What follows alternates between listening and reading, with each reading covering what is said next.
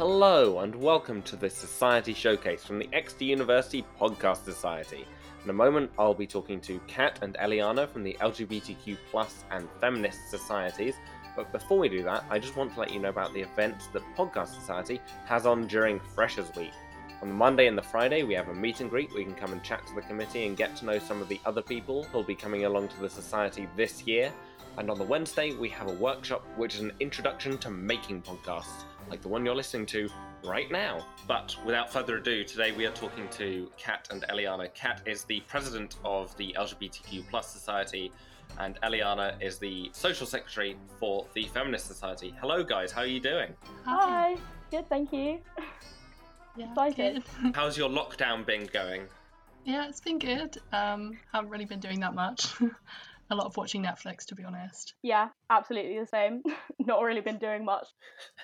Just films and stuff. We're coming up to the beginning of term, and that's probably ongoing when people are listening to this. So for your societies, starting with Eliana, what does Feminist Society do? Generally, we kind of say our aim is just to spread the feminist message on campus, but it's like, obviously, what does that really mean?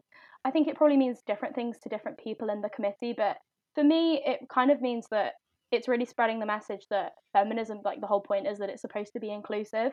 It's not meant to be this kind of special club that like only some people can join. It's like we just want to raise awareness of all these issues that actually affect everyone, and therefore obviously how could it like be exclusive otherwise, because these things affect everyone. So but we like try to do that in like a really fun and engaging way through discussion groups and socials and things. Awesome. And what does LGBTQ+ Society do? It's mostly a social society, to be honest. That's what a lot of people come to it for, is for our socials and getting to know people. I mean, all of our committee, most of us met in freshers of last year. We're all second years and a lot of us are living together. But it's also about creating safe spaces for LGBTQ+ students at the university. And we do also have like a campaigns and causes officer. So we do some events which are about promoting LGBTQ+ rights, and yeah, a lot of creating safe spaces and just giving LGBTQ+ students somewhere they can go and meet other people. Brilliant. So in the kind of typical week of each of your societies, what kind of events can people typically expect throughout the year? It changes quite a lot because it's mostly socials, so we tend to put out a lot of polls to our members as well to find out what they actually want to do. We would do quite a lot of pub crawls and going out, as we do that every couple of weeks because that's very popular. But we do have a book club as well, which we're starting around now. Actually, we've got a session of that in freshers for anyone who wants to kind of have a taster of it. I'm trying to start some socials for people on the asexual spectrum, and we also have a specific cafe for trans students, which is also run by the LGBT staff network. But yeah, it changes a lot because it is mostly socials, but we've got a lot of stuff going on. And what happens with Feminist Society on a typical week throughout the year? So as I've said, we're almost the other way around, that we focus on campaigns and then we also have socials. So on a kind of typical week, we generally have a discussion group every week, which is also something that we are kind of starting during lockdown. We're doing an online format of that. And then we'll have one of those in freshers to kind of introduce the freshers to the format of our discussion groups, where we'll just discuss a certain topic that will be related to feminism. For example, one we've done in the past was feminism and capitalism, and I think it was about the fashion industry, and those are just like really casual discussion groups. Then obviously we do have things like socials, which will be like pub quizzes, and even kind of feminist club nights is something that I'm hoping to try and bring to the society, but obviously we'll see if we're allowed to do that at some point in the year. So what's the membership fee for each of these societies? So it sounds like people are getting a lot of opportunities out of it, but how much does that cost? Because I know there's some tricky business at the moment with how stuff is costing an amount for term 1 and then a different amount for terms 2 and 3 with the lockdown. Yeah, so we've had a look at our membership fees. Our membership fees generally pretty cheap anyway, especially compared to other societies. So for term 1, it will be a maximum, if we're having normal socials and everything in person, it will be £3. And then it goes down. So if we're having some online, some in person, it'll probably be £2. And then if we're having all online events, it'll just be £1 to join for term 1. So we're exactly the same in that it's usually is very cheap and affordable, just because of the nature of our events, that we are campaign focused. It has been £3.50 for, I think, the year.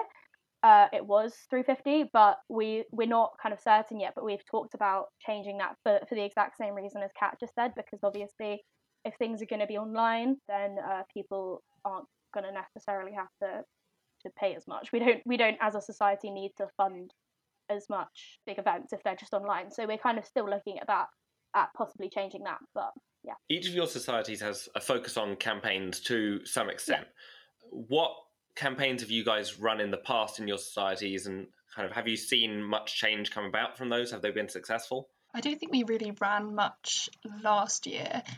We have some events that I think are more yearly events. So we did a vigil for Trans Remembrance Day, which I went to. That was I think it was a really good event, and hopefully we'll run that again this year. So we just kind of talked about people who've been attacked for their gender identity, and I think that was a really moving event for me. I think it had a really positive impact for the people who came, in terms of just being able to recognise that it's an issue and something that we need to talk about. But we don't tend to run as many long-term campaigns, I think, as FemSoc does. But yes, Eliana, you want to talk about that? So we have 2 campaign secretaries or campaigns officers, because obviously it is our big thing. So last year, I know that big campaign was on sex and sexuality. I mean, obviously that still is a very broad topic. So the kind of subcategories of that were raising awareness of sexual conditions that people don't tend to know so much about, either just because there hasn't been the research done on them, or because of the stigma attached to them, people don't want to talk about them, or both, and usually it is a combination of both. Yeah, that was a really good one. It was raising awareness on, like I said, sexual conditions, but also different feelings, I guess, people have towards sexuality, and all the things that covers. So that was a big one. Yeah, we actually do something similar, where we tend to run a sex education workshop, normally towards the start of the year, although it might be a bit later this year. We're still talking about how we're going to do it this year. But yeah, we just think that people don't really get enough sex education, and that includes LGBTQ plus sex education in schools.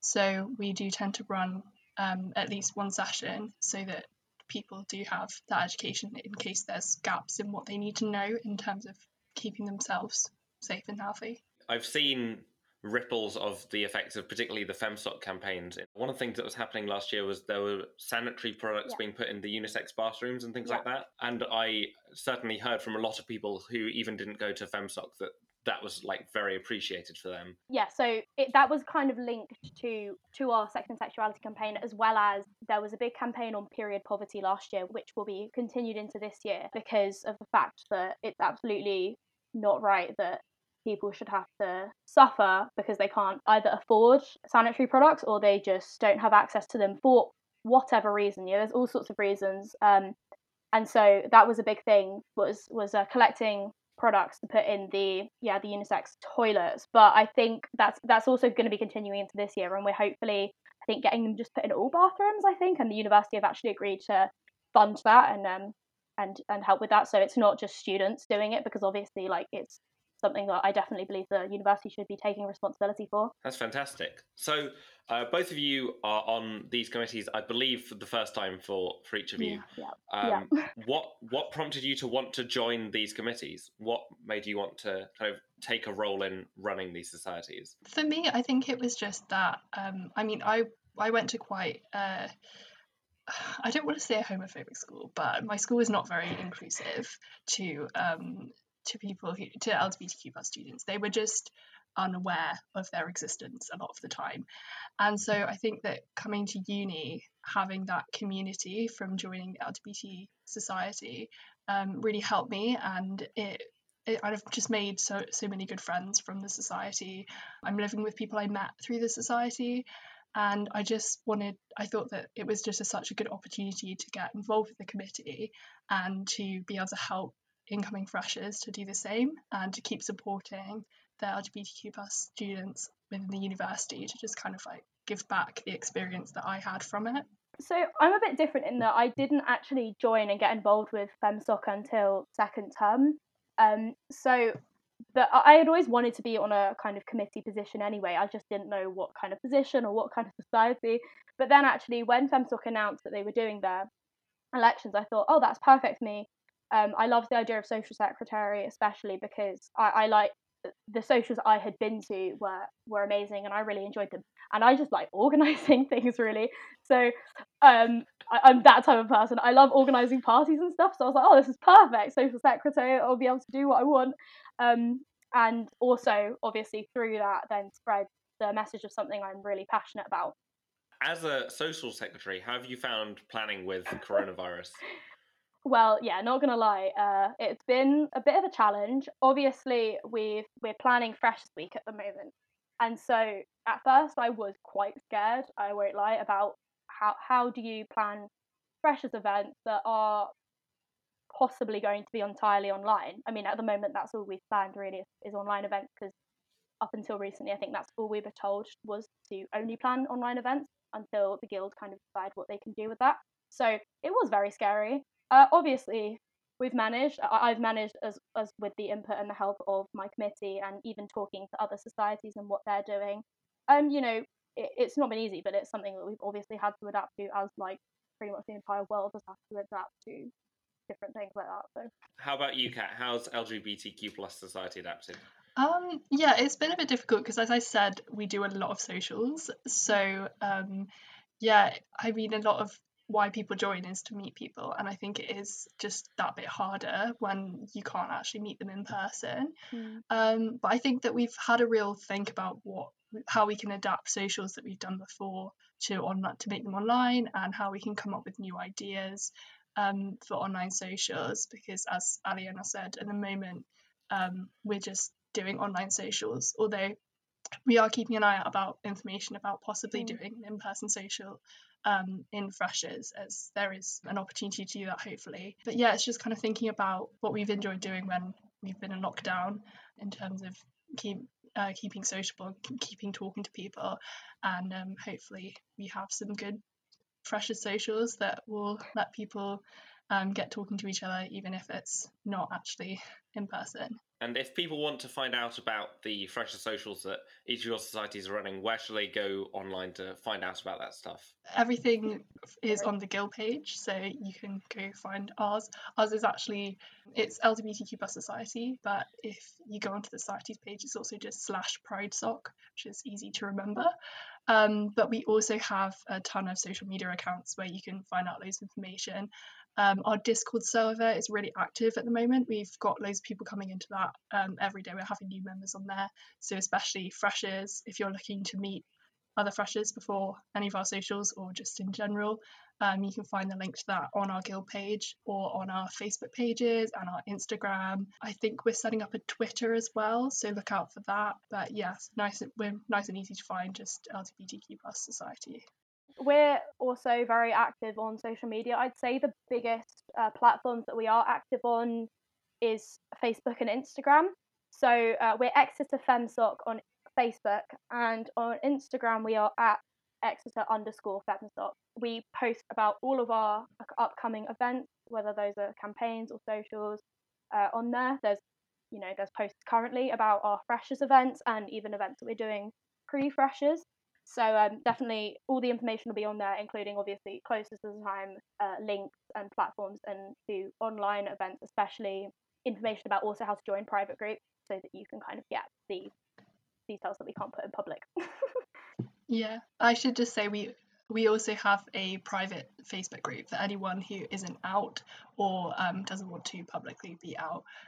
You can find information about how to join that on our Facebook page. So we post everything that we post on a normal Facebook page in there, but it just means that you don't have to publicly join if you are uncomfortable with people being able to see that. That's fantastic. Do you guys have any recommendations of podcasts people could listen to related to your societies? Yeah, so I got this recommendation actually from one of our committee. Her name is Chalize, and she is one of our campaigns officers. And she's recommended a podcast called Sold in America that she said is about the sex trade in America and is about sex trafficking and prostitution. So obviously a little bit of a heavy subject, but she said it was really interesting and informative. So if you feel like you want to learn something about a topic that you might not know much about, then yeah, it's called Sold in America. Yeah, I've been listening to Out with Susie Ruffle. I just love Susie Ruffle. I always listen to her stand up. So, yeah, it's really good. I've listened to a couple of episodes, but I'm planning on listening to the rest of that before the end of lockdown.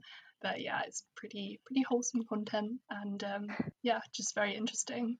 Thank you very much. Those are two fantastic recommendations from two very important societies. So that'll bring us towards the end of the podcast. I just want to remind people that Podcast Society has events running throughout Freshers Week and then again throughout the year. If you want to find out about those, our Twitter is @ExeterPodcast, and we have a Facebook group that you can join as well. So go check those out, and thank you very much for coming, guys. It's been fantastic talking to you. Thank you. It's been really nice.